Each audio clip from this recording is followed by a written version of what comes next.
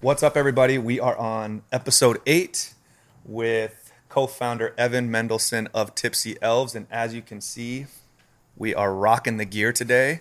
A lively bunch. First and foremost, Evan, thank you for making the time and coming on today. Yeah, you're welcome. Thanks for having me. Definitely. We are excited to get into this brand, but we're excited to go back to your days in the weeds, and I'm sure in the weeds still today. But yeah, I know it sounds like a California born and raised guy, a little bit further north of here. So I think going back to those days, because you have an eerily similar background to some guys we've had on here with getting a law degree, with practicing law, even the MBA, and jumping into entrepreneurism. So I'm really excited to hear the connecting of the dots to some other people we've talked to story. But NorCal, that was your hometown, right? Yeah, from Redding originally, so born and raised. Okay. Not many people know where that is. Especially down here, I feel like people mix it up with Redlands a lot. Mm-hmm. I was nodding my head like I know I what literally Redding just is. did that right now. I usually can tell because if they're like, oh yeah, I've got a bunch of friends from there and they live in San Diego, I'm like, you're probably thinking of Redlands because there's like a handful of Redding people down here, but not a ton. So Redding is a small town, or It's like 100,000 people, so it's bigger, but it's the biggest city nearby is Sacramento, and that's still 2 hours south of Redding. Oh, no shit. So it's not like it's pretty isolated in Northern California once you're up there. Okay. Do you guys know what Redding was? Yeah, I just Now I use do. NorCal. Now I do. Now I do.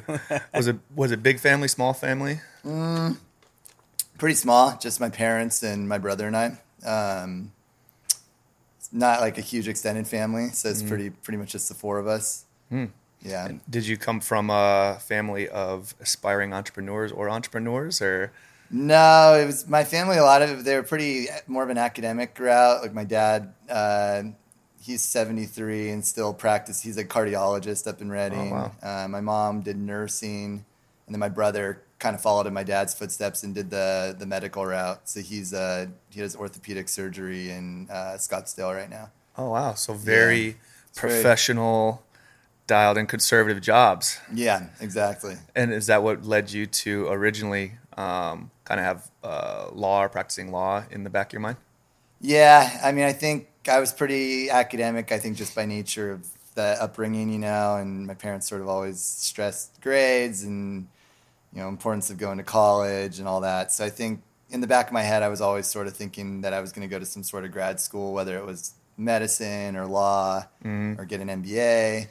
But I kind of had that planted in my head that, grad school was sort of the only way to kind of reach the higher degree of jobs out there. So that was sort of like definitely in my DNA for throughout my upbringing.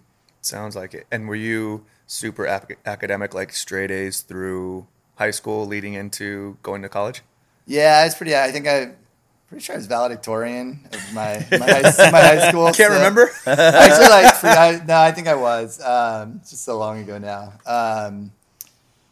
So yeah, it's definitely academic, and then I went to UCSD and continued to be pretty academic there, and then ended up going to grad school for law. So I definitely sort of was on that track of caring a lot about grades and being pretty studious throughout most of my life. Did you ever dabble? Because we had Chase on here, who has a very well-known brand, does a lot of e-commerce, Sunglass Blenders, eyewear I know owner. Chase, yeah. Did you ever do, when he was growing up, he was a surfer, and he would resell like the stickers that he get from like promotions, and was like showing little signs, that among other things, of like entrepreneurial in his DNA as well. Did you do anything like that? Were you like the kid with the Kool-Aid stand or lemonade stand, anything like that? My parents I don't even know if it's true. They said something about me like trying to like resell pencils or something in grade school. I don't remember. So they might have just like been making it up. But I started in college, definitely taking an interest to marketing and some entrepreneurial stuff. Like a friend and I launched a book exchange company at UCSD, and we called it Campus Books. BOOKS was taken, so it was BOOX, campusbooks.com. Oh, that's cool. But it definitely gained traction. I mean, it's sort of like, now that model, I think like Chegg, there's some huge companies that are like massive doing it nationwide. But like reselling the books that you're yeah, using basically class. like a Craigslist for or it's like a way to sell your used books, but it was very localized to the UCSD campus. And then I think we started adding a few campuses, and was kind of hard to monetize, but it was definitely like, the first time kind of creating a service that was starting to get used by people. Trying to think if we did anything else. And that was sort of my first sort of entrepreneurial thing. Another one that I think got me really into internet marketing happened right after I graduated law school. I created a site called Dayfinder, which is it's basically an SEO driven site. So after you take the bar exam, everyone does what's called a bar trip. And I read a ton about SEO because you're traveling. I was in China for a long time. You're traveling, reading a bunch, and just had a lot of downtime. So I read a bunch of books on SEO, and I launched this site called Dayfinder, which was basically a way of looking up the upcoming dates of holidays. So, and like now, if you type daylight savings 2019 or Mother's Day 2019, Google will populate that result at the very top. So you don't actually have to click on any sites now. But when I started that site 10 years ago, that wasn't happening. So you literally had to click on individual websites to find the dates of these upcoming holidays. And those terms got like massive search. So I launched that site in 2000. Right around like 2010, 2011, and that started doing really well. So I was starting to work as a lawyer, and that site was like, there were certain days where I'd make, like $1,000 a day. Like it did almost like 40 grand in the first year. So that was like, that was exciting for me because that was like the first time I was actually like making money online and also feeling like maybe I actually know a thing or two about SEO or, there's like, it was the first time something was actually like making me think, I maybe don't have to be a lawyer the rest of my life. Sure, yeah. So is a lot of are you self-taught with a lot of the online or I'm sure now you have everything mass produced out, but was that all self-taught and stuff that you learned yourself? Yeah, pretty much. I mean, I don't think I didn't really learn from anyone else. I think it was initially from books and then it was from trial and error and just kind of launching things myself and seeing if they worked or not. So. That's right. And you were doing that all while you were in law school. Yeah, that was like basically right after law school. So I went to USC and I did a JD MBA. So I was pretty consumed with like schoolwork. Totally, yeah. And then the bar exam came, and that was mostly studying for the bar. But then I finally had like a free month or two. So a lot of it came like right after that, where I spent those couple months learning a bunch about SEO and internet marketing. And then it was sort of like during that downtime that I started creating more of these like Dayfinder kinds of sites. So. That's really cool. And what originally brought you here first, or to San Diego, was UCSD. UCSD. You got your undergrad there. Yeah. And then you went to USC for MBA and JD. Yeah, initially got in for the law program, and then after my first year, I applied to the MBA. You can do, normally MBA is 2 years and law is 3. You can do them in 4, basically by having like the credits. Some of your law credits count towards your MBA, some of your MBA count towards law. So once I started my law there, I applied to the MBA and then did those. It was like a 4-year program essentially. So damn, that's what Dan did too, right? Mm-hmm. Yeah, we had a Dan on here who now has a PI firm, or he's still practicing law, but got his JD and MBA at the same time. Oh, cool. How insane were those years? It was fine. I mean, I never thought school was that. Some people hate school. Like for me, all my friends at that point were like, a lot of them were working full-time jobs, and like I never felt like grad school was equated or surpass the hours that you'd spend at a full-time job. It's not going to be more than 40 hours a week. You're in school for maybe 3 hours a day of class, and then read or study a couple hours. Like I still felt like I had more free time than I did when I was working as a lawyer or any other full-time job that someone would have. So. Damn. And then you got your first law job down here after graduating from USC. Yeah, I got it at a firm called Sheppard Mullin. After USC, took the bar and then started working at this firm. They're a national firm, but I worked out of their Del Mar office, and the firm's called Sheppard Mullin. So. Were you there for a while? I was there for like a year and a half, and then I basically quit to focus full-time on Tipsy Elves. Yeah. So I kind of started Tipsy Elves like in my, I'd have my full law job, which was pretty demanding, and then I would work on Tipsy Elves at night when I came home and, talk to suppliers on Skype. And so I kind of had like my day job, and then because it was such a consuming job, I had to do a lot of my Tipsy Elves work at night when I'd get home. So because it's such a creative brand, and I know it's got loyal followers, we call super fans in here. Where did the first thought or idea come from? Because I know it was originally ugly Christmas sweaters, right? Yeah. Was it a void that you saw, like, because people are obsessed with ugly Christmas sweaters, Yeah. obviously, and I know it's probably a trend that you helped definitely catapult. But where did that pop into your head that, like, dude, there's an opportunity here? Yeah, I mean, I think it all originally started in college because I was in a fraternity, and I mean, even fraternity parties and other parties, you know, there's like theme Themes. parties have been a thing for forever. And I was particularly like super into dressing up for theme and going all out for theme parties. And I had like a couple friends who were also like all about it. And it's like, I feel like the fraternity was like divided. You'd have like the guys who would like kind of be uncomfortable wearing, you know, dressing up and almost wanted to, like, I'd say like, felt like wanted to be like a little cooler. Like we're worried that Too they cool for look, it. Yeah, too yeah. cool to dress up, you know? And then there Yeah. was like me and a couple of my buddies, and we would just like go all out for every exchange. And like, that was like one of the highlights to us was like dressing up. If it was like an 80s themed party or a costume, you know. Totally, yeah. So we would like always go all out. And I felt like that was sort of when I first kind of just saw the need, because there really wasn't a place to buy like the stuff we'd want to wear. You know, you'd go to like if you went to Party City or Spencer's, you'd see like kind of generic Yeah. crap that's in a bag. Like we ended up piecing it together a lot of times from like thrift stores, or I'd buy like stuff on eBay. Mm-hmm. So I was doing like throughout college and grad school, we were like always dressing up for stuff for no reason. Like, and it kind of like started in, Because it's Wednesday. yeah, it kind of started in college. But like, you know, even if we did like, I remember doing a ski trip and we all got you know, 80s onesies. And we like, it was like Valentine's weekend, and it was me and a bunch of single buddies, and we all wore like 80s ski suits, you know, on the mountain. And just like, You just like I just saw him at Kaboo a couple weeks ago, and your whole group was dressed up in onesies, weren't you guys? yeah, there was like a matching Hawaiian shirt with swim trunks. Mm-hmm. So yeah, Matt, like, Matt was there, yeah. So I think like just always loving to dress up, and that kind of planted the seed. And now the things that we sell, like we sell all the things that I used to like have struggled to find online. Totally, you know, yeah. like we have our own line of ski suits. We do Christmas sweaters. We do Hawaiian shirts and swim trunks and Halloween costumes. It's like all the stuff that I would always want to wear growing up and still want to wear, but couldn't really find an option online. Yeah. So That's true though, because I feel like back in the day we've done that where you stop in the thrift store and you go store to store, because there isn't really a place that, you know, go to. You get lucky and you walk out and you have a rad ugly Christmas sweater. But that's rad.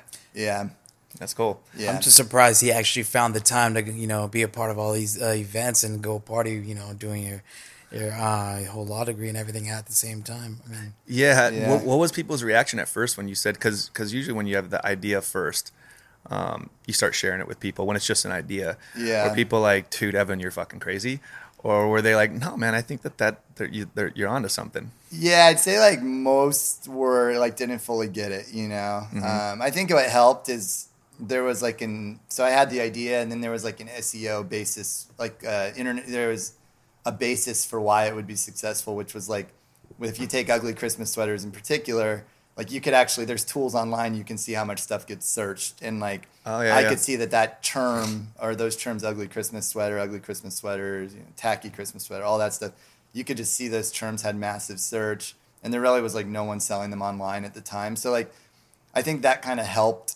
If I really cared to get into the details with a friend of like, hey, this is what I'm doing, and actually gave them the basis for it, then I think it made a little more sense. But I think if you just look at it from a very, you know, superficial level, it's like, oh, Evan got all these like education degrees, and now he's like starting like a party clothes company, you know? Yeah. So I think that definitely was like, you know, I got some of that feedback from people, and even when I was trying to figure out like because I definitely wanted to do it with someone else, especially because I had a full-time job, and like I felt like I needed the support of an additional person, and like I had sort of floated the idea by a couple people, and just the reactions I got from them weren't really it was like I wanted someone who got it right away and Equally was kind of excited, all in, not someone that was like right away kind of casting doubt or had sort of suspicions about whether it would work out. And so I kind of went through that experience of realizing not everyone was going to be, you know, as excited about it as I was. So then you finally landed on someone who was as excited? Yeah. Nick. So Nick's the other co-founder, Nick Morton. We overlapped at UCSD. We lived together for a while. He kind of had a similar background, except more on the dental track. So he went to UCSD, then UOP for dental school, and then he got his endodontic degree, which is like to be a root canal specialist.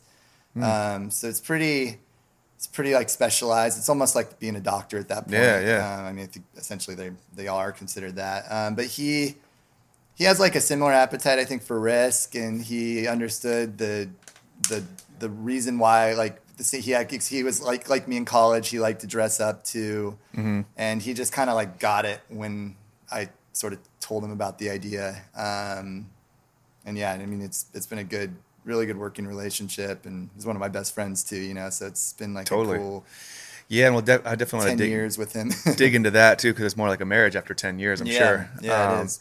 So when you were at the law firm, was it just like from day one that you said to yourself, I can't do this for a career or for a lifetime? Yeah, it was weird. It was like you make really good money, so that right away, that was cool because you're young, you know. I was 25 at the time, and you're making like really good salary, and that aspect felt cool because it's like the first time I'd had any like meaningful pay, you know. But then I felt like that aspect, at least for me, kind of went away. Like in a couple months, you know, you get used to, okay, if I want to go out to a nice dinner, I can, or if I want to like go out and grab drinks, I don't have to like overthink, you know, the tab.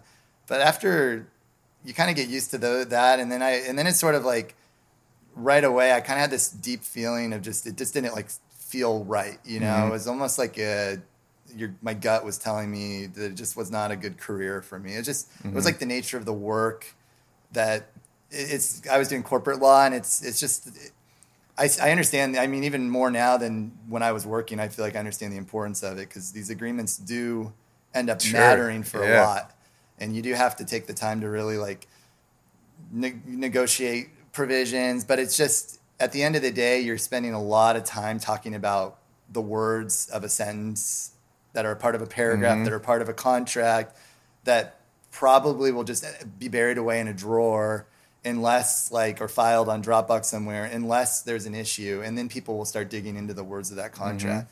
And like we've had disputes over the last 10 years, and like those words have turned out to really matter. So I get it, but it's when you're the one drafting it, it's just hard to like feel like it's that meaningful to me. You're like, the difference between best efforts and reasonable efforts, that's like a real thing. And you might have like a 30-minute conversation with the partner that manages you about why that matters. And it's just like, I just couldn't wrap my like, you know, my heart around it. And no, totally. So it was like, I'd say right when I started, or pretty early on, it was kind of this like sinking feeling of like, if I don't do something to get out of this, I could see how I could be stuck there and not leave, you know, especially because my whole, like a lot of my network, a lot of my connections were all like legal. So it wasn't like I have a lot more of like a entrepreneurial network now, but I didn't even really know like what else existed outside of that job. So I could really easily see myself being stuck there and just like, I could see how I could be a lifer without even really wanting to be. Totally. And, it's like being stuck in a bad relationship or something. It's just very similar. Hard to get out, but easy to stay in for a long time. So, did you ever have flashes of that when you were in law school? Not really, because that's what's tricky about law school. I think in a lot of academic routes is they don't really tell you what it's going to be like to be a lawyer. It's so different. I mean, you're studying like the bar exam. You have to study every single subject of law, like all the main ones, and you only end up picking one to practice in. And even then you don't really understand what it's like to practice in that area until you start working. So I feel like when I was in law school, I was just thinking of it like school still. Like I was used to the you know, studying for exams and doing pretty well. And then like so I just kind of viewed it almost like a game of how to do well on tests. And so it wasn't until I started working that I was really like, wait, this is my career now. Like I'm either going to be here forever, or I'm going to have to figure out something else to do if I don't like it. So was corporate law what you originally had chosen? Yeah, I was. I think for me, I just because the two big, like, you either do litigation or you do corporate. Those are sort of like the 50. And then within litigation, you've got like employment and all these like subdivisions. Right. And within corporate, you've got a bunch. So I always sort of figured out corporate's a little more business minded. So I thought that would be, as like, at least I'm involved on the legal side of businesses, you know? So that kind of made me want to do corporate more. Like that was why I sort of went that direction. Yeah. So what was how far off the ground was Tipsy Elves when you finally exited out of law? Were you like up and running, or was it not launched yet? Yeah, we were up and running. It had been going for about a year. So I think we filed like our, you know, business organizational documents. I think it was June of 2011. And I think my last days at Shepherd were roughly around, you know, May, June, that kind of time frame the following year. Huh. Was it one of the situations for that year? You obviously said you got home and you had to do all the work at night. Were you also shipping, like doing all that as well, just you?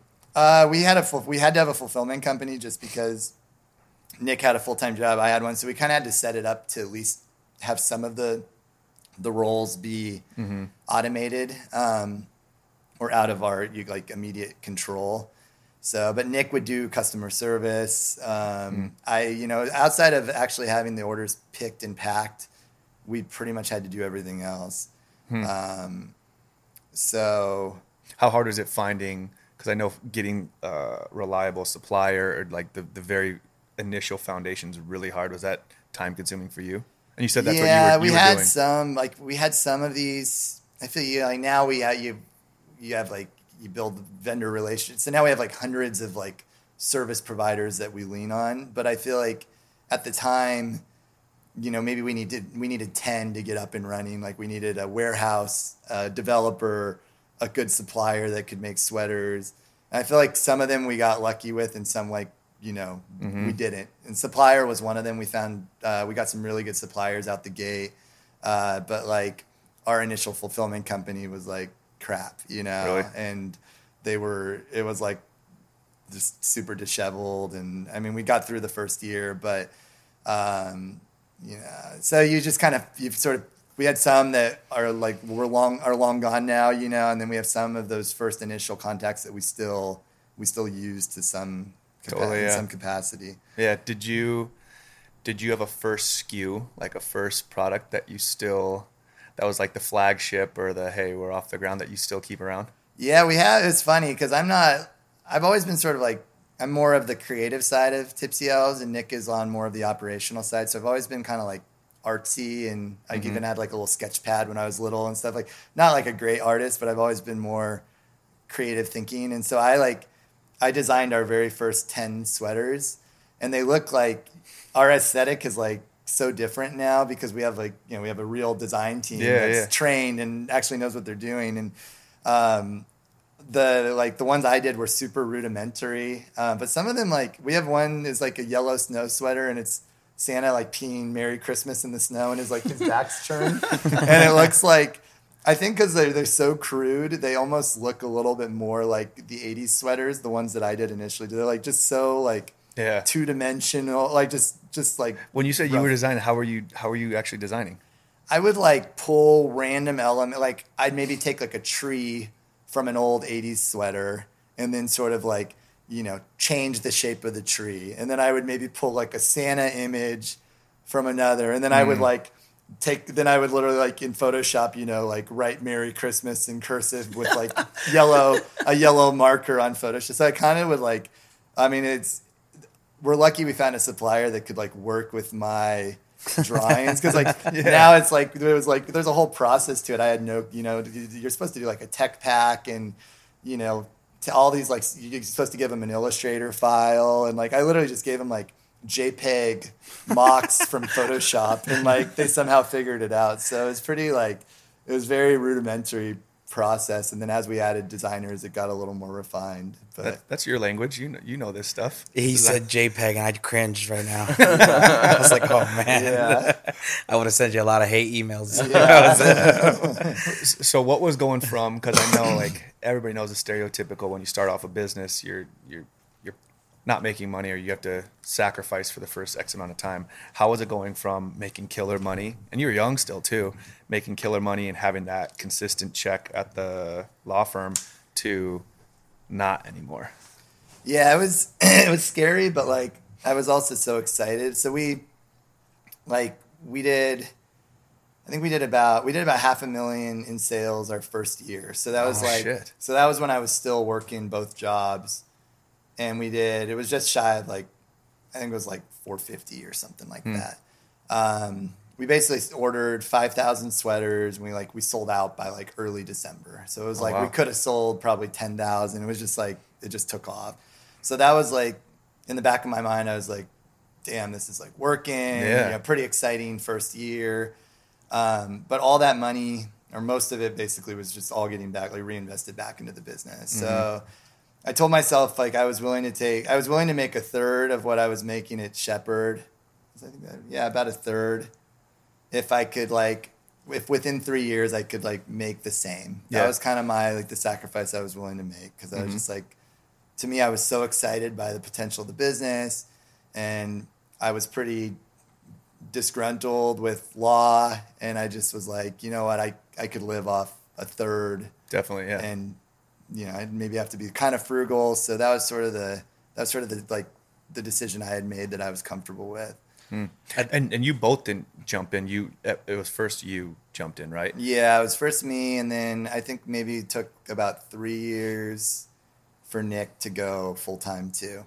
Oh, wow. And just kind of the way, ownership, and it was sort of like he kind of had to make a similar decision for him that made sense for me, given the stakes that we both have in the business and that sort of thing. That's really tough, because it's what we haven't had on here, and I haven't talked to a lot of people who they've dove into entrepreneurism or into starting a business, but they weren't leaving behind, like your partner. He's a dentist and very well established, and you at a law firm. That's a major sacrifice. Like that's not an overnight decision. I'm sure it was something that you probably talked to like family, friends, and all that. And there's probably the response was like this and all over the place to make that full leap, because like you said, you could still be sitting here 10 years later and be an established lawyer and continue to climb the ladder. That's a real fucking plunge. Yeah. Yeah. Was there a day, or was there like a memory that you pull that you're like, this is it, or was it a little bit more strategic, like, hey, I'm 3 months out and then I'm gonna go, or is there a certain day and thought that you're like, that's it? Yeah, it was. I didn't have a date in mind. So I went and we had the good first year, and then it kind of dies down, and then January of the following year, and then I kind of knew, like, I don't know, it's like a matter of time. But then we were like, at that point we were only selling Christmas products. We did it just the two of us for year one. You kind of think, well, the two of us could do it year two also, and how much work really does it require between now and the following December? So there was kind of this like natural desire to want to just continue to hold on and just focus on law during the day and my job there, and maybe just keep Tipsy Elves as sort of this hobby. So I sort of like, and then obviously you're making good pay with the law job, so it's sort of like, okay, say I quit tomorrow, what does my life look like all of a sudden?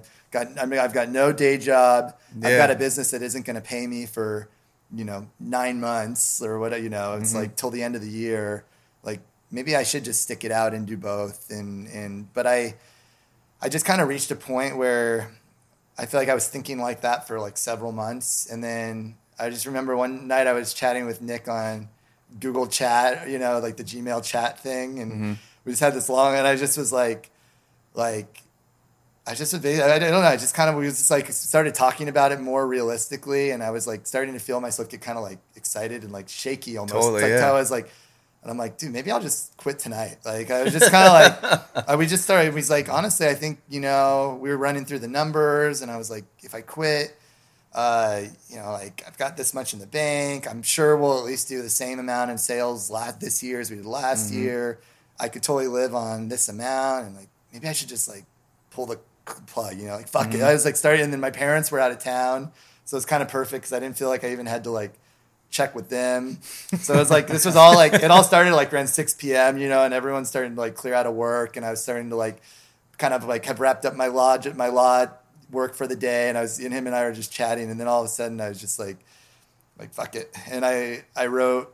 I didn't want to so I wrote an email to like my managing partner and explained, Sure, yeah. that I was ready. And they knew you had this side business. No, a couple people did, but like it was so out of left field. I didn't, I just kind of and I wasn't even sure how I was going to do, so I just kind of treated it like a little hobby. So I didn't really, not a lot of people at the firm were aware that I was doing it, So it luckily everyone it was really well received, and they were super gracious about it, and I think they understood how passionate I was about it. Mm-hmm. But yeah, it was sort of like a boiling pot of water, and then I just finally was I'm just gonna do it. I think it's those decisions there's those really big decisions. It's hard to just set a time to do it. You just kind of reach a point where it just kind of totally just do it, Yeah, and I want to know how that first day was, but I feel like backtracking, I feel like there's a lot to be said about, because you compared it to, you could have rode this career out the same way you could ride a relationship out that's bad. I don't feel like anybody who are they like the thought of starting a business or getting out of this relationship, but they don't sit down and think well, what's tomorrow like? For you, what's tomorrow like? Well, I'm not going to put on a suit and go to the office and get a check, but what's it going to be like? And they don't walk through that. Even if it's just walking through your head, you're like, okay, well, I'll get up and I'll work on my business all day. Yeah. That's a win already, so I'll spend more time there. I might not get the guaranteed pay or whatever, but you started thinking about your finances, what you need to live and all that, and it made it seem a little bit more realistic and probably less scary. Yeah. But I don't know how first day was. First day, not putting on your suit, not going to the law firm. How was that in comparison to what you had envisioned? Yeah, it was. I mean, I think it was exciting because it was just all right, I'm completely on my own now. It's I don't have anything to fall back on. In reality, I always knew if I have to go get another. I don't know if I wasn't sure would Shepherd take me back, but I could get another law job. So I kind of knew, okay, I'm not gonna be homeless or something, Yeah. I've always there's always some ripcord, I could pull if I had to, but it was just really exciting to know that I was fully on my own, focusing on Tipsy Elves, which is something I was super passionate about, really enjoyed doing. Mm-hmm. So it was pretty exciting. I actually think I'm pretty sure I remember I got out of bed and literally kissed the floor. I was just this is such I kind of get I don't know, I get for monumental things like that, I like to pause, and I literally remember just being kiss it, dude, this is be great. This is such this is your dream, Yeah. You're doing your dream is to be self-employed. You don't answer to anyone, and you're working on a business you're excited about, and you get to see the full upside of what you're doing. Mm-hmm. And do you still do that? Kiss the floor? No, I think I just did it that once, but I still am always grateful. I mean, it's it's such a different. I feel it just changes who you are as a person when you make decisions like that, and you just get so much. For me, it's such a source of pride. It's mm-hmm. so passionate about the business, and you end up I think I just think I was probably gonna, if I was still working in law, I'd just have a totally different course in life. Your job is you can derive so much satisfaction from a job you're passionate about, that if you've experienced that and then you've experienced not, you kind of can see the way it can totally shape your life. Totally. I think a lot of people don't experience it, and they just always view a job as a job. But it's it's kind of sad, because I think it's the same people that are stuck in bad relationships. It's mm-hmm. You kind of just assume that's how life is supposed to be, mm-hmm. and you never really get to see what it's like to experience that. And yeah, I feel it gives your accountability goes up so much, because you don't have, and it definitely rolls over into personal life too, because when you're running a business, there's nobody else you can blame. Yeah, you can't blame anybody else. So you get out of the habit of when you're in a job, especially a job that you don't like, your go-to is I blame my coworker, I blame my boss, I blame the employee who works for me, all that. And that definitely rolls over into your personal life, where you're you're to blame, you're to blame, you're to blame. And when you get into this seat, you're just fuck, I can blame them. At the end of the day, what is that going to do for Yeah. me? So, and then in your personal life, you carry that around and you become more and more and more accountable to every decision. Yeah. And your decision making definitely goes up. Yeah, So, absolutely.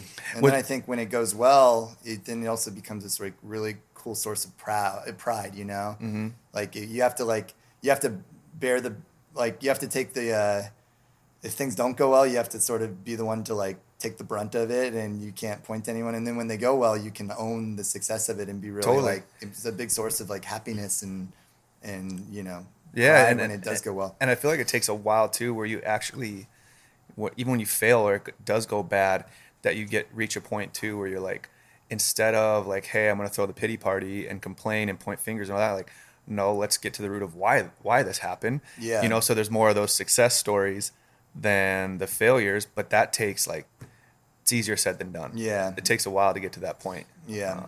I don't think a lot of people realize the amount of dedication and discipline it takes to be successfully self-employed. Everybody sees the cool points about it. You know, make your own schedule. You can work when you want to, but it's scary when you stop and think about you have to create your own income on a monthly basis, and it's never going to be the same. So you're like you said, your sole reason with it, and you know it's your fault if you make it or not. I mean, you have nobody else to blame. So people don't realize that. They just see, you know, oh, you have you work for yourself. You don't have a boss. You can take time off. Yeah, I can take all the time off I want, but it's not gonna benefit me in any way. Yeah, I'm not gonna eat next and month. I feel like that only because one of the biggest things I wanted to hear from you and talk, because you've scaled unbelievably, is I feel like an outsider's point of view is once you scale and get to the level where you're going or where you're continuing to going, is just that, like, you can kind of take your hands off the wheel a little bit more, but there's almost the same amount of nerves because there's now you have more people who are relying on you. Yeah. More people in all areas, like not just your business partner, whereas before it was like you two. Now you have people with families and incomes and expectations and career paths and wants and needs, that it gets nerve-wracking that you almost have to every day as it grows, and it's opposite what people think. You have to become better and better and more disciplined. Yeah. If your goal is to continue the growth scale, if you're fine, like, hey, I'm cool right here, then it's a different story. But you have it's a weird level of nerves that I definitely wanted to hear, like how that wave has ridden for you as you grow to the level you have. Yeah, I mean, your responsibilities change, you know, because it's sort of like it's kind of like a selfish mentality. When not selfish, but it's, you know, you, like, to your point, you only are, you eat what you kill, and it's like you're the sole breadwinner and you're the sole one that suffers if things don't go well. And then I think the first phase is like you start bringing on employees, and all of a sudden you have, you know, a team where like what you were saying, you know, they've got families, they're buying homes, they're like making decisions based on the income that they derive from work, or it's just a job they really like, and you're like, you know, they have there's a situation at work that's tough for them, and, you know, you're also become part of their like general happiness, you know, not just their financial, not just their paycheck, but it's like you have to troubleshoot things for them, you know, and help them work through issues. So I feel like it's definitely changes the role, and I think I'm still adjusting to it. I mean, we don't have a huge team. We're like about 25. We get bigger during the holiday season because we end up bringing in some more temp people. So I'm still adjusting because I think, you know, through the early days of the business, you just get used to just kind of like not having to think so much about people and the people aspect of the business, and more just focus on problem solving and marketing and all that stuff. But you kind of like, I think it's a mental switch where you literally just have to tell yourself, this is an important thing for me to focus on. Like, we need our team. We need our team to be happy. Like, you just have to make it part of your focus throughout the day. Definitely. Because if you're just focused on the stuff that you used to be focused on before you had employees, it's not going to be like a happy team. So, Definitely. I ask this question a lot for guests that we've had on the show. As you've grown, obviously you hire people, and you have to put your trust in people to get the job done the way that you want it done. How have you dealt with the transition of, you know, being so hands-on on the actual product itself and the way it's developed to now you have to deal with other responsibilities, bigger responsibilities? How do you do that? Yeah, I mean, it's tricky. I'm sure people on my team probably still think I'm like a micromanager. So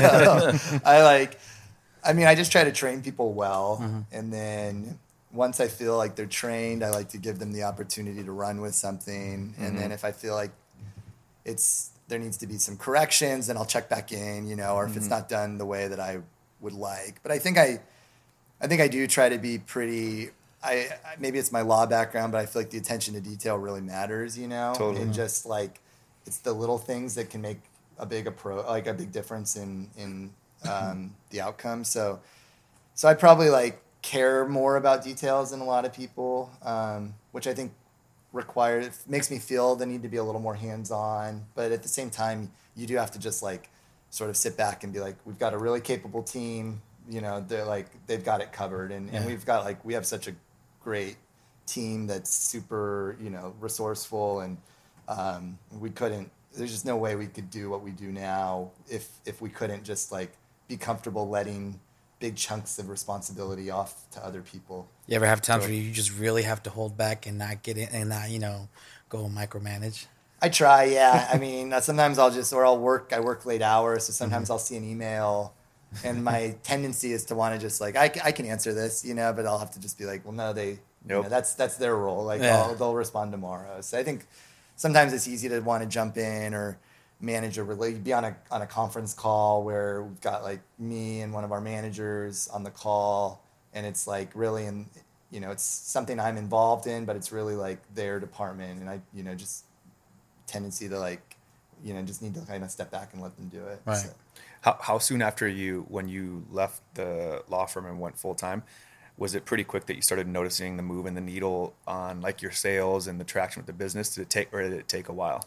I think it took time just because we were so seasonal. So it was like hard to get any instant. I mean, even today we're much more year round, but it's like we still do, majority of our revenue October, November, December, Halloween, Christmas. So we like, so even now it's tough. Sometimes you'll work on something in March or, but you won't really see it fully, if maybe a big marketing or a big service plugin that we add to the website or, we'll overhaul our emails, and then you won't really see a lot of the results sometimes till later in the year. Definitely. So it's sort of like that. I think I didn't see an immediate feedback, but I definitely felt like an immediate shift in the focus and my ability to really the amount of things we were getting done was just like definitely changed when I was able to do it every day. Totally. Did you have that if you could go back in those times, did you have days or weeks, or was it a struggle making that shift, or like going because your partner didn't, so it was really you now pounding the board, left your job behind? Was it really difficult? It was like I'm pretty good like in isolation. Like I don't mind kind of being by myself. Like I remember I had this mentality back then, like because I didn't know any other entrepreneurs, so I was just I almost felt like, well, no one like I just didn't even know there was a world of entrepreneurship in San Diego. Which I think actually there was even less back then, than there is now. This was like 10 years ago. So I kind of had this mentality of just like, you're just going to like get up and you got to like make it happen for yourself. And I'm pretty good like in that being by myself and kind of keeping that mentality of like, you just push yourself. It's going to work out. But I think I definitely got like lonely at times too, because other than Nick, who, was still working a full-time job, and him and I would chat on, GChat or text a little bit throughout the day. Like I literally had no one else that was doing anything remotely similar to what I was doing. Yeah, where I feel like that'd be difficult because we're heavy in the marketing space, and we do marketing for a lot of our clients, and marketing translates in a lot of ways to creativity and constantly pushing the creativity ball. And for us, it really helps having like a group environment, and you're an extreme example of creativity.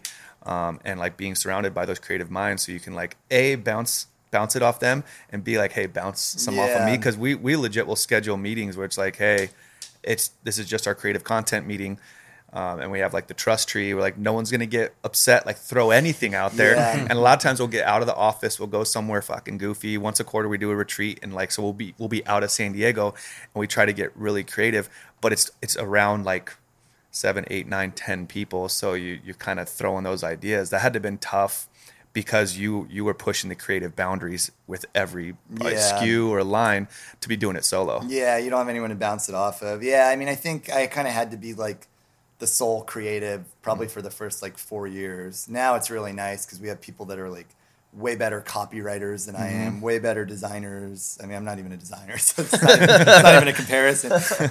But like, so now there's a lot of, you know, but then we do those same kinds of meetings where it's like we'll kick off the design process for a collection, and it's literally like everyone feel comfortable throwing out the weirdest crap, and like we're not, you know, it's like a no judgment zone. Yeah.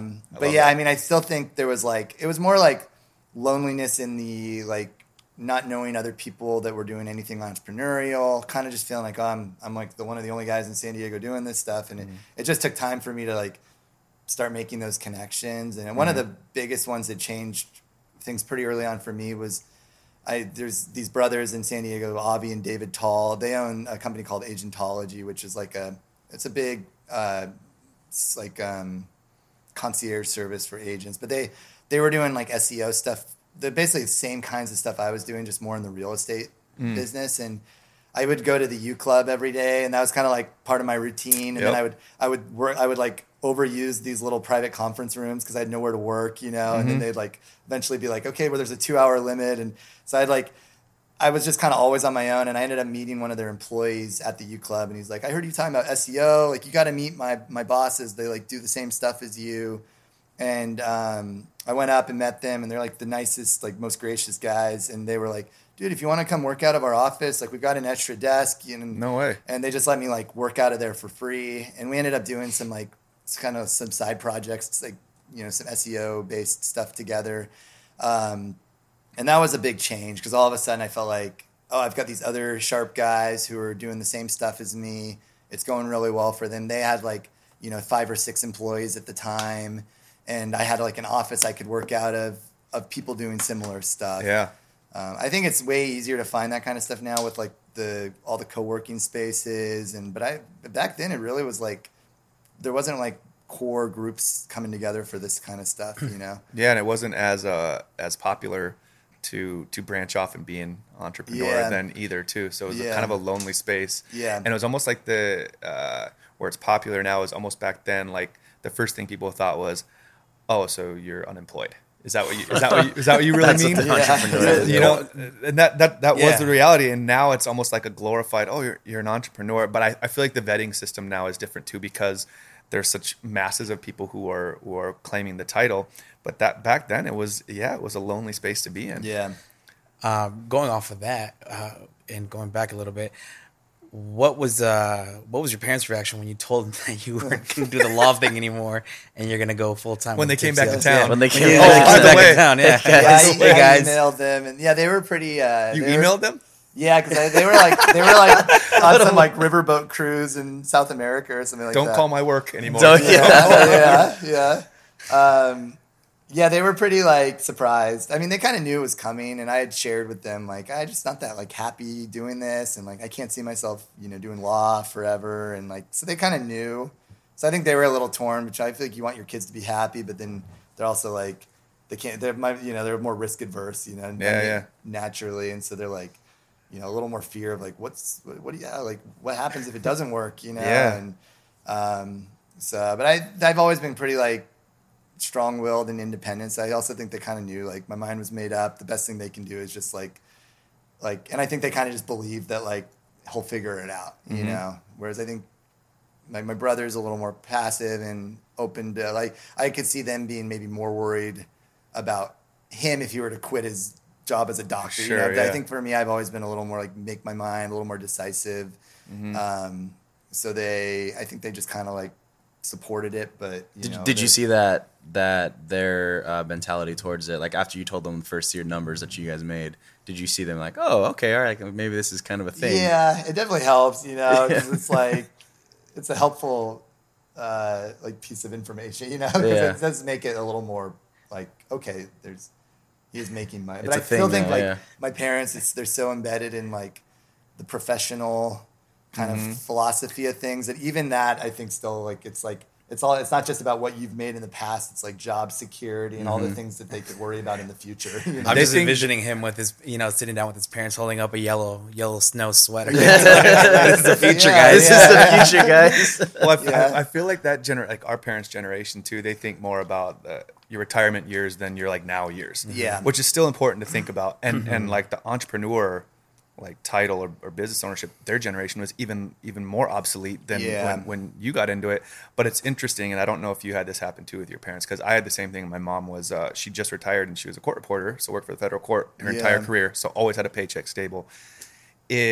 Was supportive, same type of feedback, but eventually then when you get now, because we're almost 10 years in as well, they start learning stuff from you. Yeah. And you kind of see them, whereas like I would be curious to see how our relationship would have been, or where she would have been if I just stayed in that job. I don't think there would have been as much learning, on her side Yeah. and her openness to things now. Because now when I throw her an idea like, hey mom, because we've started a couple other companies since we've started, now it's almost like it just brushes right off her. She's like, oh, that's cool. That sounds exciting. Whereas before she's like, what the fuck? What? Yeah. You're going to do what? So now she's just like basically wait for the updates. Like we have a new Yeah. project we're working on right now, and that's coming up in December. She's like, let me know when, because I'm going to come out there. There's a different level of eagerness. But at the beginning, it was like the concern and worry. It didn't help me because you now you're like, oh, fuck, mom's worried. Yeah. Now I'm worried. But they end up Yeah. learning. They end up learning from you. Yeah. Which is good, because your parents both too. They're in like a lifetime career of, a very stable, and it's nothing to discredit, a great job. Yeah. That to see their own son, that's got to be really fucking cool. Yeah, And they learn that there's other paths too than what they maybe thought were the only paths to take previously. So, yeah, totally. yeah, That's rad. So, I mean, one of the biggest things I wanted to know about was your experience, because I know this was a catapult point, was on Shark Tank. Mm-hmm. So how did that come about, or where were you guys? Because I know it's not easy getting on there. I know it's not any easier now, and the show is just growing, and it's insane as far as like TV shows in general, because I feel like their shelf life's gone way past most Yeah. TV shows. So how did that kind of come into your world, or come about? yeah. It was 2013. So we had we had 2 years of sales. So we had I think second year was we kind of doubled the first years in sales. So we were around $1 million. And then one of the producers reached out because she saw one of our sweaters at a party. It was pretty lucky because, I mean, we didn't have a lot of sales back then. So it's sort of we were still we were at the point where I'd maybe see if I went to an ugly Christmas sweater party or 3 parties, maybe I'd see one of our sweaters. It was we weren't that out there yet. But somehow she kind of saw one of them and had a conversation with the person, and they were like, oh, it's the Tipsy Elves, and she did some of her research, and then they were specifically trying to put together a holiday episode. Usually every year in November, December, there's one that's a very seasonal, very focused on Christmas and Hanukkah or whatever. And so she was like, we're trying to kind of put together an episode around the holidays. Have you guys ever thought about being on the show? And we had actually kind of recently chatted about it. So it's kind of perfect timing because Nick and I were we both watched the show. And at that time they were on their 5th season. I think now they're going into their 11th. And so we were and the best thing is they had a rule before in season 4, you had to give 2 or 3% of your company to ABC just for being on the show. No way. And they had gotten rid of that. They had gotten rid of that rule, which I think prevented a lot of better companies from even Sure. wanting to be on.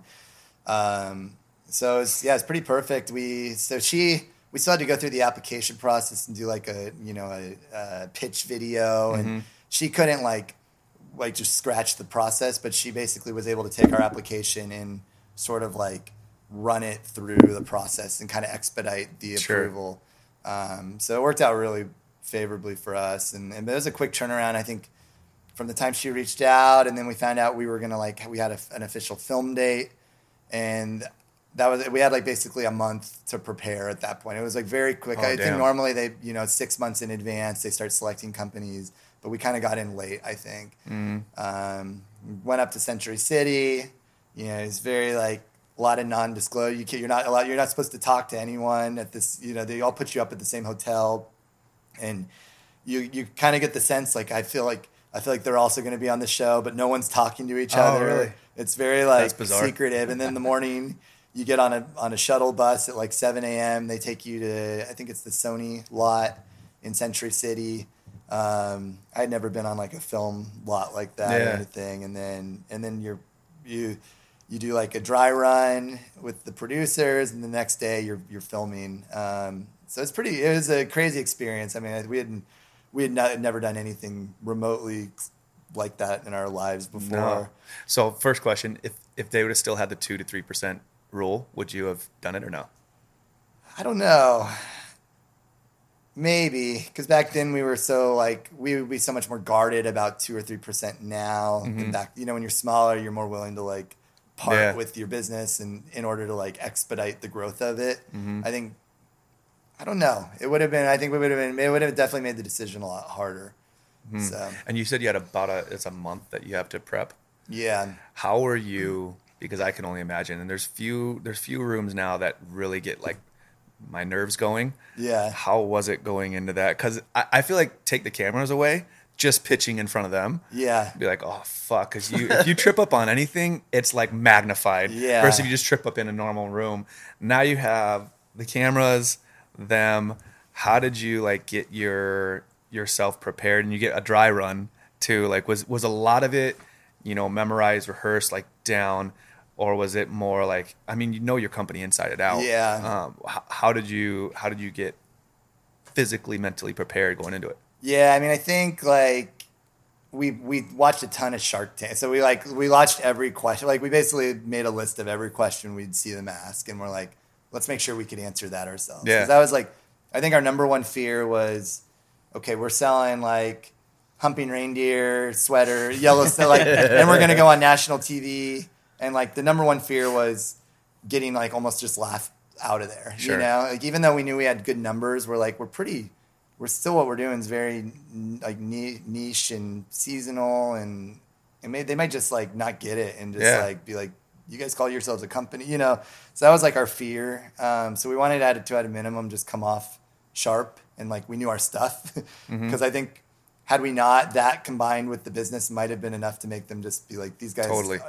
This is like a weird, I don't get it, So we tried to prepare a ton and just know our numbers, and then.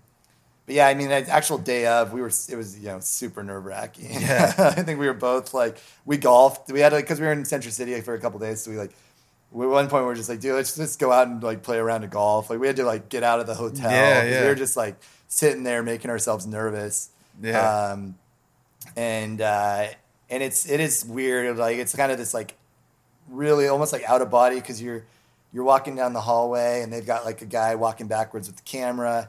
And then the doors open, and then you see these like 5 people that you've like that are Mark Cuban, like people either you knew about before the show that are just these like billionaire baller entrepreneurs, or guys that you've seen on the show for you've watched them for hours, and they're a super familiar face, but they don't know anything about you, but a bunch about them. So it's just like Totally, yeah. weird. It's weird to see a door open and just see like 5 very familiar faces who like, and then anytime like my vision would turn to the left or right, you'd see these like massive, 4-foot cameras, like with the lens this big. They're like just like pointed right at you. Yeah. Like, oh my, like, well, stay present. Don't think about it. So the pitch was very rehearsed, and that was like the most nerve wracking part, because that's like 2 minutes where it's just memorized. Yeah. And I felt like I wasn't even really thinking about what I was saying. I was just so like, oh my God. Robotic. And then once they started asking questions and they got more conversational, I relaxed more. Do they have like predetermined, I guess, guidelines on the amount of the investment that you can ask for? Yeah, you can't. I forget. Yeah, they help guide you a little bit, because the producers they break into teams of like 2 producers, and they basically help prepare you for the Right. show. Like they want you to be successful. Yeah, so yeah, if you that's come cool. on and you tell you'll tell your producers before you before you film what you're thinking of valuing yourselves at, and if they think it's like out of left field, they'll probably tell you, like, if you're like, we're going to value ourselves at $10 million, they'll probably be like, you might get like, they might bash you for that. Well, see, the reason I ask is because I have seen a few episodes where the companies that come on, they completely validate themselves out of the Yeah. ballpark. So I'm like, how did that slip through the cracks? Yeah, Like, I mean, my guess if something like that, because I see the same. I think they're just probably stubborn people who are like, Right.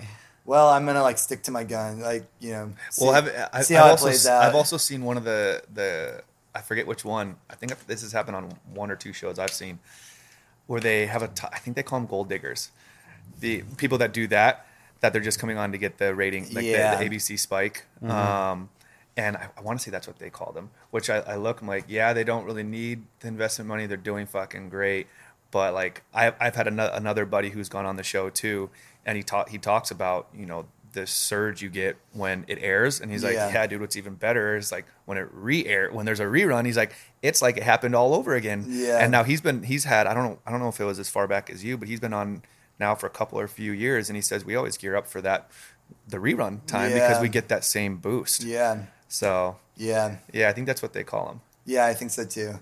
Was there something now when everything's said and done? I mean, obviously you walked away with a great investor, great deal, and I want to talk about that. Was there something that you would have done differently, you or your partner? That you're like, fuck, we should. Anything? I mean, you got what you Yeah. essentially wanted, but was there anything in preparing that you're like, why the fuck did we even do that? Or Not really. I'm trying to think. I'm sure there was like some wasteful stuff, but I think because we got the outcome we were kind of hoping for, it all was mostly positive. I can't really think of anything. and the whole thing is pretty. It's pretty long, isn't it? Yeah, While you're filming for like maybe. I mean, the whole interview process with them is probably like it can be anywhere from like 45 minutes on the short end to maybe an hour and a half. Oh, I think damn. we were like an hour 10 minutes or something like that, and then they edit it down to a more cohesive story. So, and some of it's like for us, I think some of it's just about being ABC friendly. Like Yeah, we had a Black Santa sweater, and there was like a bunch like Damon John was joking around, and we had this whole like it was like we were just deviating talking about this for a Yeah, while. yeah. And I think I don't know, I guess ABC's probably I don't know. They just have to be careful with, or they Totally. wouldn't show. We gave the Sharks like a lookbook that shows all of our designs, but like there's only a few. Half of them probably couldn't have been discussed. Yeah. They're not going to talk about peeing Santa or so. ABC Yeah, tries yeah. to play it pretty safe. So there was like they sort of tighten up the story, and then they cut it down to I think it's like 10 minutes or something. That's actually like airs.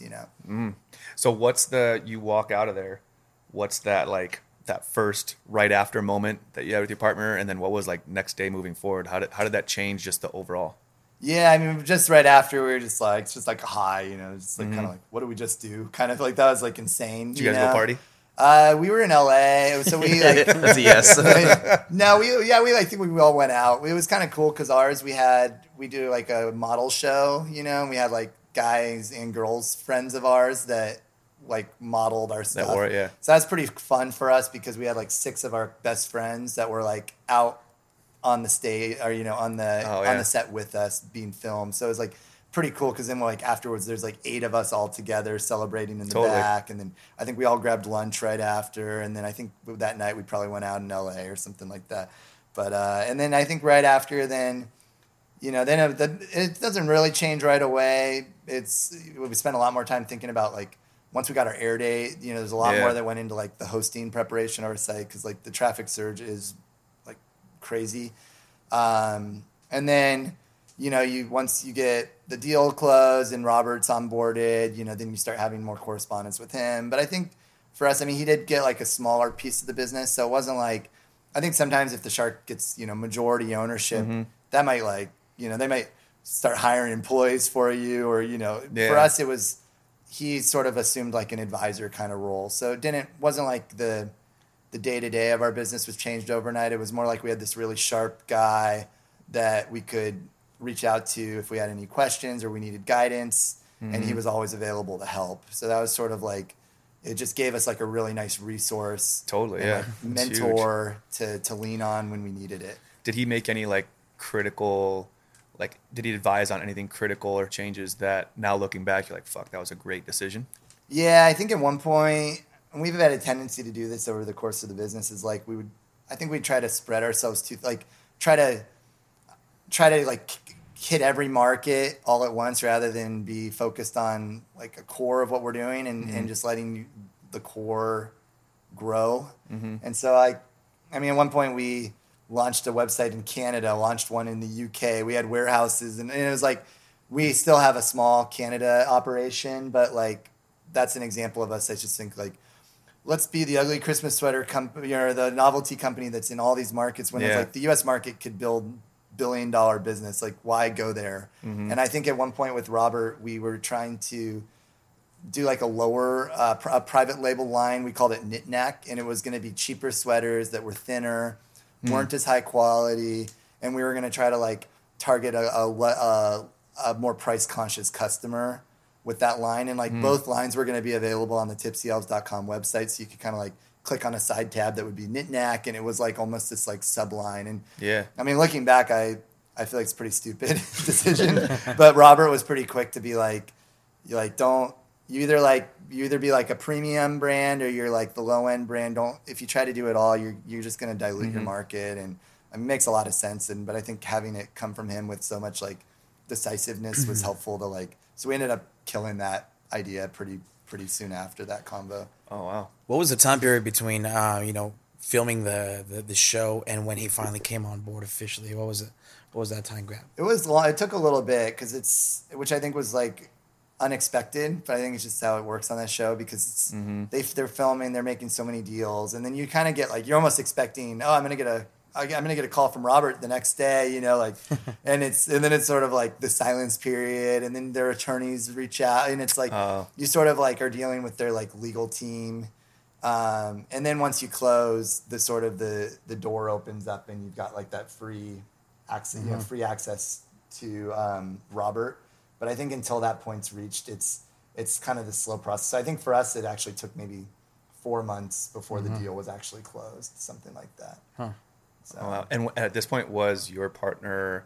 He didn't leave his dental practice yet. Yeah, he was still doing both. Was this like the turning point? Like, hey, it's time? Or? Not yet. It only lasted one season, but they had a show called Beyond the Tank, which was like, I think in 2015, 14, 15, I think like 14.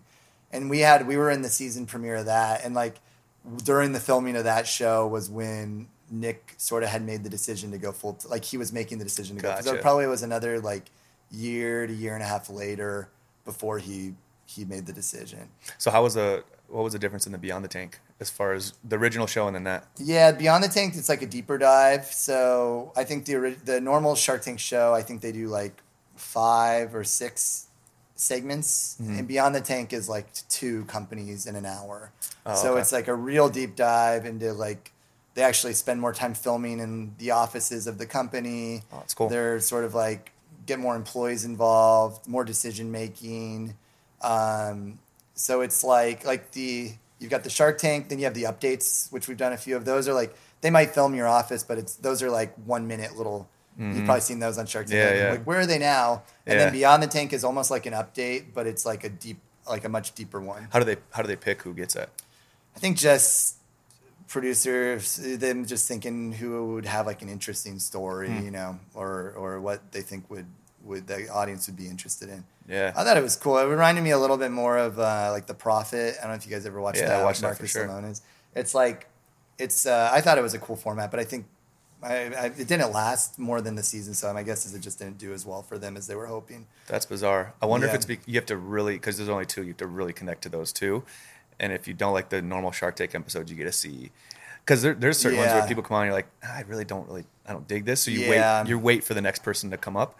That you have to have that connection to. Yeah, I think to the brand. It might do better on like a CNBC or like where they do like The Prophet and like an audience who's maybe extra entrepreneurial and business minded. I feel like Shark Tank's the perfect format of like it gets both the entrepreneurial people plus people that just want entertaining TV. It's like these short little snippets. It moves pretty quick.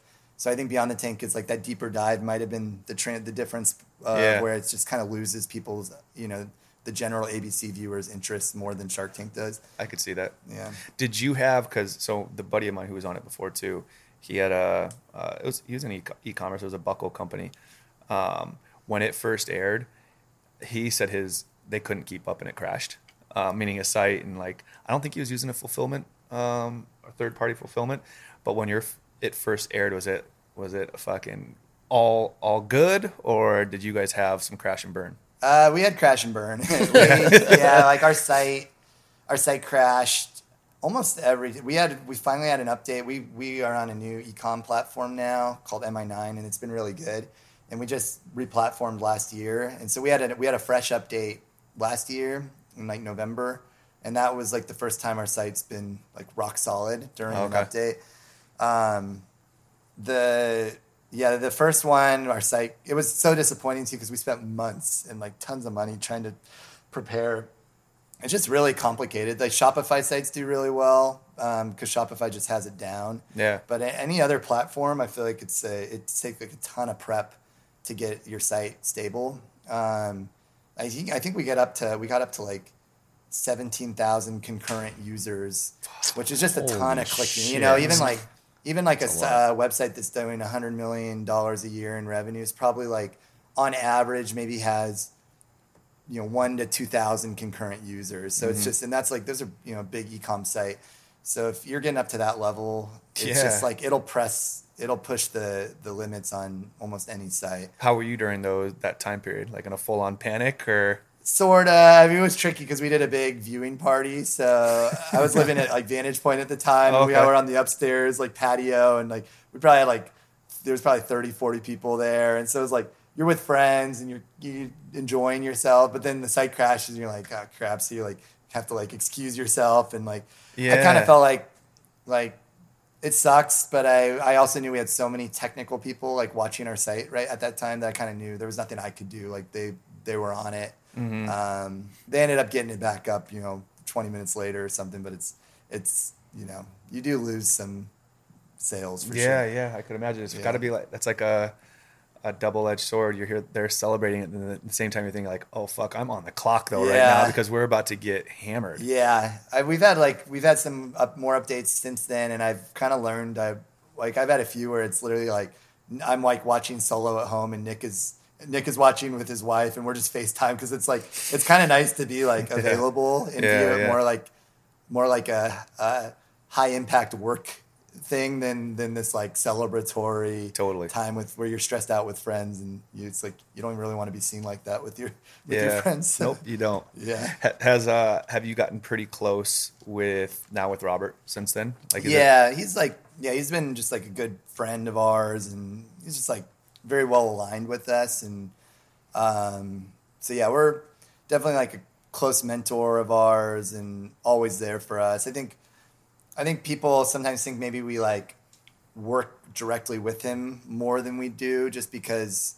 But they're just not. We're a e-com novelty holiday apparel business. He's in cybersecurity. Yeah, and we're at a size now where we've been able to connect with other e-com companies that are bigger than ours. Like Bonobos or these like we've networked within our world. So if like we need a new fulfillment company recommendation, or we need, to figure out what people are doing for marketing, or it's sort of like we have our own little realm of people that are able to like help us out.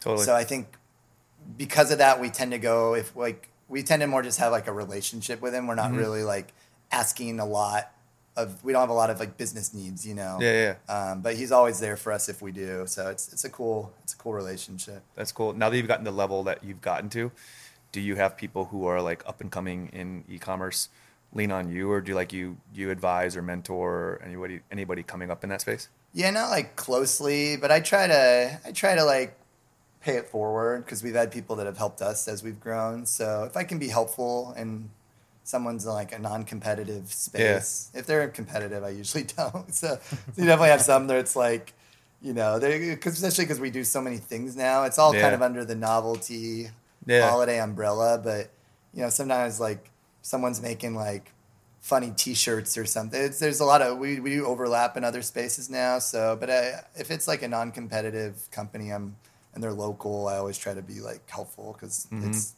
been hugely helpful for us. Yeah, to know others. Like I like Chase from Blenders. Like I like super open book with him, and he's helped us a lot. And so we try to like help each other out Totally. within the space. Have you seen a lot of competitors pop up?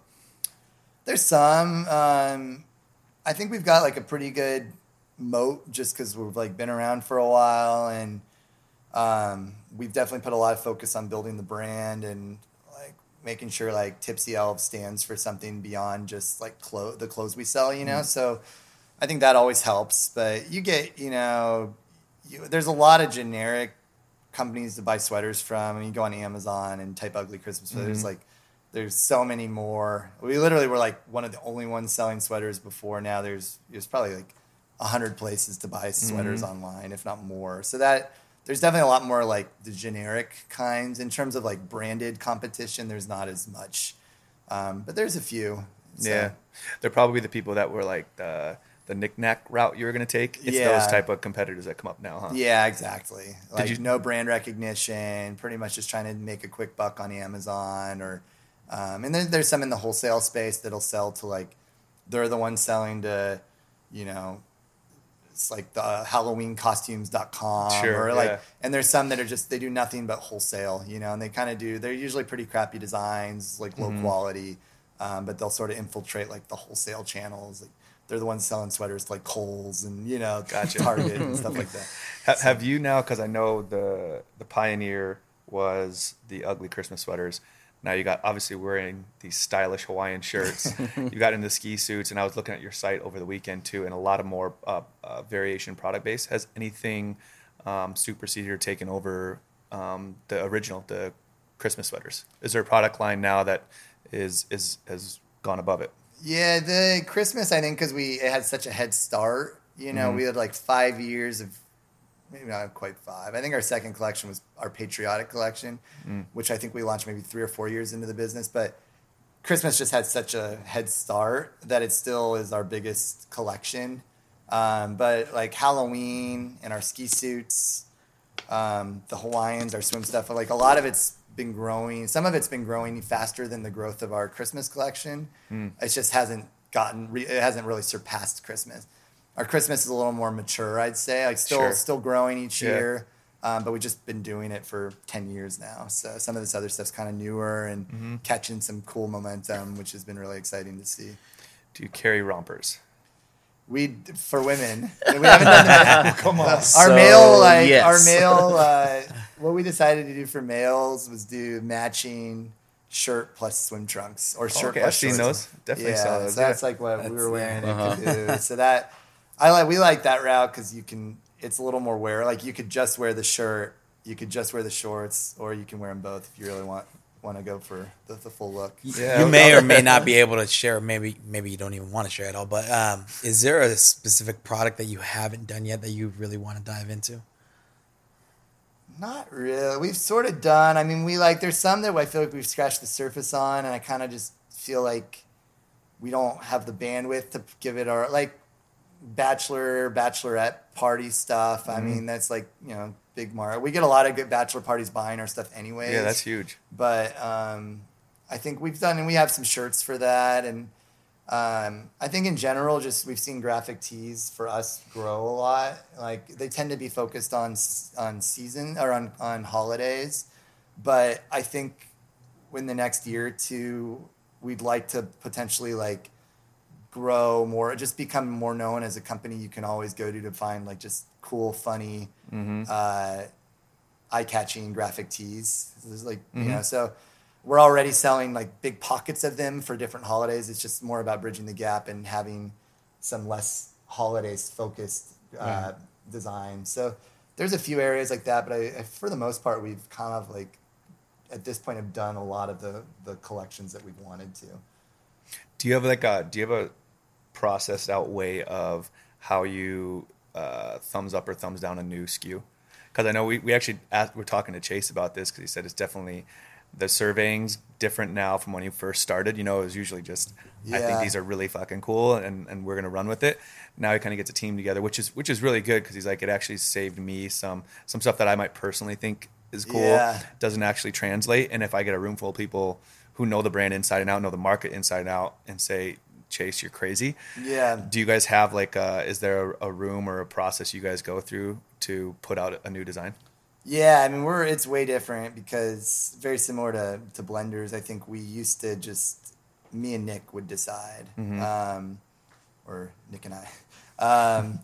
But now we actually use our customers a lot. So we'll take like a slice of, if it's our new Christmas collection, we'll survey a couple thousand previous Christmas buyers of Tipsy Oh, Elves. cool. And that's been really helpful for us, and it's been a pretty good process to like narrow things down. It's way more accurate. We've made a ton of mistakes where we just try to pick ourselves. So I think it's one of those things like I don't trust myself anymore, because I think we've gotten like so many customers from so many different, we have like our Shark Tank people we found on Facebook, word of mouth. Like, it's better from a design standpoint to sell what your customers want. Yeah. But it's better from a brand standpoint to be consistent, and the brand should come from us. But I feel like our designs, it helps to listen to your customers, and they're the ones who can tell you what they want to see. Totally. So if design is always just coming from the co-founder, then I feel like that's you might be missing out. I mean, you don't want to completely just lose your DNA and like your core of your design aesthetic, but I think in terms of like specific prints and things, it's good to listen to your customers. So we try to take that approach more. That's smart. How does we always like to dive into it with each person, and you're one of the busiest guys we've had on here from a business professional standpoint. How does your personal life keep up with it all? Yeah, it seems fine. I mean, I like the work, so I guess for me, I don't need a ton of personal to feel happy. Like you get a lot of social stimulation just being in the office with our employees, and but I feel like it's, especially because we're so busy in Q4, but then other periods of the year it's a little more level. So I'll try to do my trips and go do some international travel other times of the year. I still make it out a lot on the weekends and grab dinners and stuff downtown, and I'm in a couple hockey leagues. I play like just recreational ice hockey, so like I do that twice a week. That's cool. So I feel like I think the difference, I just don't have a lot of downtime in between those things. It's like I think I'm gotten used to just being busy, but it's kind of, I like being that way, so it doesn't feel too bad. I just sort of am always kind of going from one thing to the next pretty quickly. Yeah. But it's fun. Do you have any like daily routines or habits or disciplines that you don't miss? No, I'm pretty bad at that stuff. I should. I think it's part of like why I liked quitting, like being self-employed, was like, I feel like I've never been a great like habit person. I like go to bed at different times. I wake, I'm not like I've never been super structured and rigid in that way. I'm a little more free flowing. So I mean, it's something I've historically have tried to do, is like, I feel like just better mentally if I can like meditate, so, but I've been really bad about maintaining that. So yeah, not really. I probably should. I know like a lot of really successful people talk about habits, and they get up at 5 a.m. every morning, and but I try to be a little more like free flowing, and probably some of it comes from the nature of our business. Like we'll go from like these incredibly busy periods to like really slow months, so it's like a habit that might serve me really well when we're extremely busy. Maybe it doesn't need to be so rigid when it's a slower time for us, Yeah. So. Surprisingly, we've never gotten like anybody on here that says like a clear answer to that. It's always the same thing, it's always pulling an audible, and you try and keep certain like core principles or other shit, but like that's the nature of it, man. Yeah. You never know what you're waking up to the next day, which is almost like a piece of the fuel. Yeah. Yeah, exactly. So I think that's an okay answer. I'm surprised Chase didn't. I wanted to go like grab coffee with him the other day. He's like, yeah, let's meet at like 6:30 in the morning. So I was like, it's like, damn, this guy must have some hardcore habits. Gets up at 5. Chase goes boxing all the time. That's too. it. He Yeah. boxes and he still surfs some too. Yeah. But again, he said the same thing. He's like, not as much as I used to. Yeah. You just try and like squeeze in where you can. But I feel like the good thing about it is where I think slowly but surely the like 9 to 5 rigid schedules are going away. Being self-employed, there's a great part of like waking up, looking at your week or looking at your day and being like, yeah, I could get up and work out this morning, or I know I have X, Y, Z and Z to do. I can just work out at night, and you can kind of. That's what I look at. Like I was just having a conversation over the weekend with a girl who works at a design agency, And they're really good about, like I said, now they're going, you can have more remote hours and this and that. I look, I'm like, it's crazy. I couldn't imagine if someone told me, hey, your best peak optimal time is only 9 to 5. That's when you have to work. Yeah. I look, I'm like, no, sometimes it is 6 in the morning and I'm just Yeah. like on it. Sometimes it's like 10 o'clock at night. Yeah. It might not be for the better because then you're like, well, when's the clock off? Yeah. But I don't think that it's and I don't know how your schedule is for your staff because you're in an ultra creative office. You know, I couldn't imagine like, hey, this is when you're creative. This is when you work. Yeah, You know? yeah. We try to give some flexibility there. It's tricky because then there's also collaboration that happens when people are in the office. So it's tough to tell everyone like, you know, be remote or just come in any 8 hours of the day you want. You know, so we try to give some flexibility because it's basically us trying to balance the collaborative benefits of having people overlap in the office with the flexibility that we know people like to have. Totally. Just because anyone likes to have flexibility and not be like feel like things are so rigid with hours. Definitely. Is there something right now, and I know you're coming up on those months of the year that you said are the crazy ones, October to December, but is there something right now that like is extra firing you up when you get up in the morning or something like a project or anything you're working on, what you're doing that's like extra right now? Yeah, I'm trying to think. I've done a lot with our website in the last few months. Like our team, it's been a collaborative effort, but just in terms of like a little more focused on kind of the funnel, marketing funnel, and getting more people to subscribe. So I think it's that aspect's been exciting. It seems to be going pretty well. I'm more dialed in on web. So we've cleaned up the website. So it's just like I get real excited to like just browse it on my, just like it's just been redesigned. It's just like I love that, and then starting to see the Halloween sales coming in. So I think right now it's more of we're like 2 weeks away from just the craziest sales days we have as a company. It keeps going up from there, but it's more just that anticipation of like, oh man, it's about to go. Like, That's true. It's about to go down. Getting ready for the big show. Do you guys do everything in house? All marketing, all design, all website, everything. A lot, yeah. Like all Love of it. our design, but we outsource for fulfillment. We outsource for development. We outsource for some marketing functions. Mm-hmm. We have an SEO agency. Our paid advertising we outsource for. So it's a mix, I'd say. Yeah.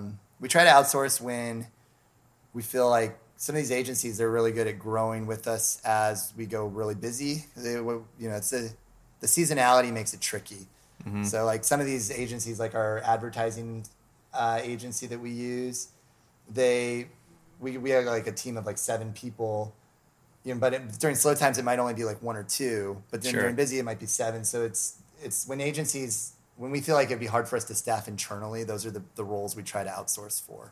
Gotcha. Just because sometimes it's the upswing, you can't really hire a bunch of people, and then you don't need them during slower periods. So that's when agencies have been really helpful. I don't think we asked. Where did the name Tipsy Elves come I from? was gonna ask Good that. question. We were just kind of had one of those creative sessions where we're like, let's just talk names right now, and we thought like we kind of knew the vision would be let's start with Christmas and then see what happens. So I think we thought having some Christmas connection made sense, especially because like if it didn't work, then we couldn't do all the other stuff we've now grown Tipsy Elves into. But we also didn't want to be so seasonal that like Santa. There's certain icons that are like very Christmas, whereas elves are like obviously a Christmas character, but a little more like They like summer too, though. a little more like Elves hang around. yeah. Like I just feel like they had more popularized. They were almost like a more of a meme kind of character. So, and then we were throwing like drunk elves. No, that's way too harsh. Like. And we were kind of just going through all these like names, and then we said Tipsy Elves. And we're like, it's just like roll. It was like a name that just sounded good. Yeah. It was like one of those ones. As soon as we said it, we're like, you couldn't think of anything wrong with, like it just like hit, and it sounded really good. Do you remember who said it first? we have these debates all the time. And we get down the road. Wait a second. I think it was me. That's such a Pete answer. I'm being honest. I think it was. I'm pretty sure. I always say me. That's such a Pete answer. I'm pretty always sure say me. Nick would agree, but I could be wrong. So, yeah. This is a hard question, and most people it's hard to answer because you have such a big staff as opposed to day one, and you probably wear different hats every day. Is there one thing like that you, as far as your work week or working on Tipsy Elves, that you feel like that's like chiseled into what you do with the company now that it's grown to the level it's at? Yeah, I tend to be like more the marketing creative role. So like I do all the design meetings for like new product design. I'm pretty like involved in those, and then all of the marketing stuff for the website. You know, the funnel, the metrics of conversion rate and average order value, and where traffic's coming from and why, and like all of that, trying to like really understand that. Totally, yeah. Which is sort of like makes sense because SEO was one of my bigger contributions to the company early on. So I've always been kind of in that internet marketing space. So I'd say the internet marketing, product design are like my core. And then I oversee the development agency that we work with, that does all of our web updates. So I'm managing, like I help manage those tickets too. Oh, that's cool. And then Nick does more Amazon operations, customer service, fulfillment. He places like all of our supplier orders, a lot like more spreadsheet stuff that he's got like probably better patience and aptitude for. It's a good balance. Yeah. So. Is there anything you have that you can, anything coming up or designs or anything, especially since this is the season, that you're extra excited about, or maybe people haven't seen yet? I think we do have like we've grown our family stuff a lot. So like we actually are starting to do more kids stuff, which has done really well for us. So we've got some really fun like family matching pajamas that are just like very innovative and different than what else you see. Sold. I can see that. I can see that. He's a dad. Yeah. Yeah. We've got some really fun Halloween costumes this year that are out now. And we've got like one that's like an air dancer, you know, those things that they have like at the gas station. Yeah. We've got like a whole like matching family lion set. So it's like you can have like a baby and a little like have a mane, which is like the super cute baby costume. Do you guys do anything for pets? We have some, like we've got a skeleton sweater for dogs. And we'll have like 6 or 7 Christmas sweaters for dogs this year. We're doing a big white elephant collection of our site, which is like, it's one of the first times we've sold non-Tipsy Elves branded products, but we just learned like everyone goes to white elephant parties and it's super common and it's like really hard to find a one place where you can buy like the coolest white elephant stuff out there. Totally. So I feel like everyone wants to buy a gift that gets talked about, you know, and be like, they brought the coolest gift to the party. So we've sourced, we were really kind of like painstakingly going through all these different like random white elephant gifts and we sourced them. So we'll have like a pretty big white elephant section of our site this year for Christmas. That's pretty cool. Which will be cool. So yeah. That's cool. Yeah. This is kind of a silly question, but we asked one of the guys that was on recently. He's an MMA fighter, and we talked about, I guess you could see like his Shark Tank moment when he made it into the UFC and other shit. And we asked like, because he lives now South Bay in San Diego, did you ever have like moments where you're getting recognized after being on Shark Tank? Yeah, there's been a few. Because he's told us some really funny, like kind of awkward moments, like with his kid at the movie theater and like getting followed to his car. Like, fuck, that's weird. Did you have any of that at the show or still? Yeah, I mean, there's been like, it just happens now, you know, from time to time. I think like someone will be like, "What are you? You look so familiar." I like don't want to say. It's like sometimes I'll just kind of naturally come out, you know. I knew why. Like that's funny. I recognized you or. It happens from time to time. Like that's funny. Yeah, so you see like you'll get like some friend requests or something after like something air, you know. So it's like people definitely watch the show, and if they're familiar with it, I feel like you see you know it comes up from time to time. So totally. Yeah.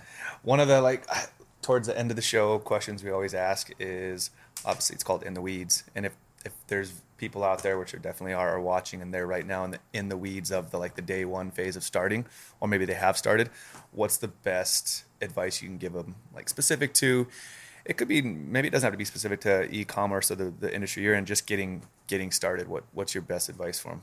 Yeah, I think I feel like two things. Like I feel like the side that not everyone likes to hear is like I think it's good to test before you like go all in.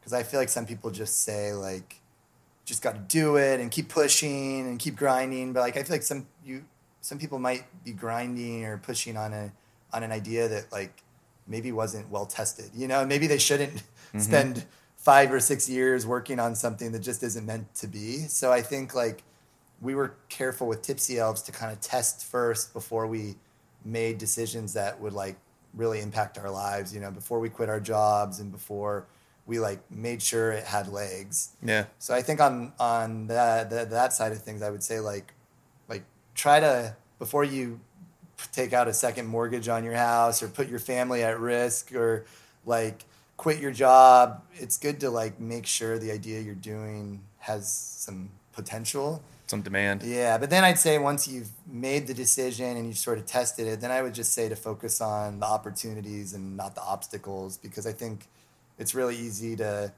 every week we have a new issue, and if you just always are thinking like getting stressed out by that, and so I think like as soon as an issue arises with us, we tend to snap right into like problem solving mode, and then like let's resolve it and get it behind us and keep moving forward. And I mean, we've had some bad issues with fulfillment, and we've had like emergency situations where we've had to fly out, you know, to New Jersey where our fulfillment company is, and it's a total mess. And they're like, they're 14,000. They're like, at one point we had 15,000 orders that we were like behind on during peak season. Holy shit! And our customer service team was getting blown up, and Nick and I flew out. And it's like, you just do it, you know. You just like, you can't. If you get overwhelmed by it, and you just need to like figure it out and solve it. So I think just trying to we try to remind our team like always focus on opportunities. Like things are going to come up, and just resolve them. don't get stuck on it. Do you feel like now that are there any problems anymore that really scare you? Is it just another day? I mean, anything can come up. So I think that's the nature of having a seasonal business. I mean, everyone worries about Black Friday, Cyber Monday. You know, so is your website going to hold up, or can your fulfillment company that you just signed up with handle the peak? Like they say they can, but can they act? You know, sure, like yeah. So there's always like the unknowns, or you know, are like, is a trend that was like really strong last year still going to be strong this year? You know, are people still buying sweaters as much, or are they buying Christmas suits, or the jumpsuits? Like those things change every year a little bit, and so there's always like unknowns. But I think we just kind of gotten used to that's just like part of life with our business. Absolutely. I think with any business really. So absolutely. Yeah. Well, this has been rad. You guys Absolutely. got anything else over there with your Hawaiian I have teas? a question for him, but that's after. Okay, cool. Awesome, man. Well, thanks for taking the time. This was a great pod. Yeah, appreciate it. Thanks, Yeah, guys. definitely. Evan. Yeah, thanks.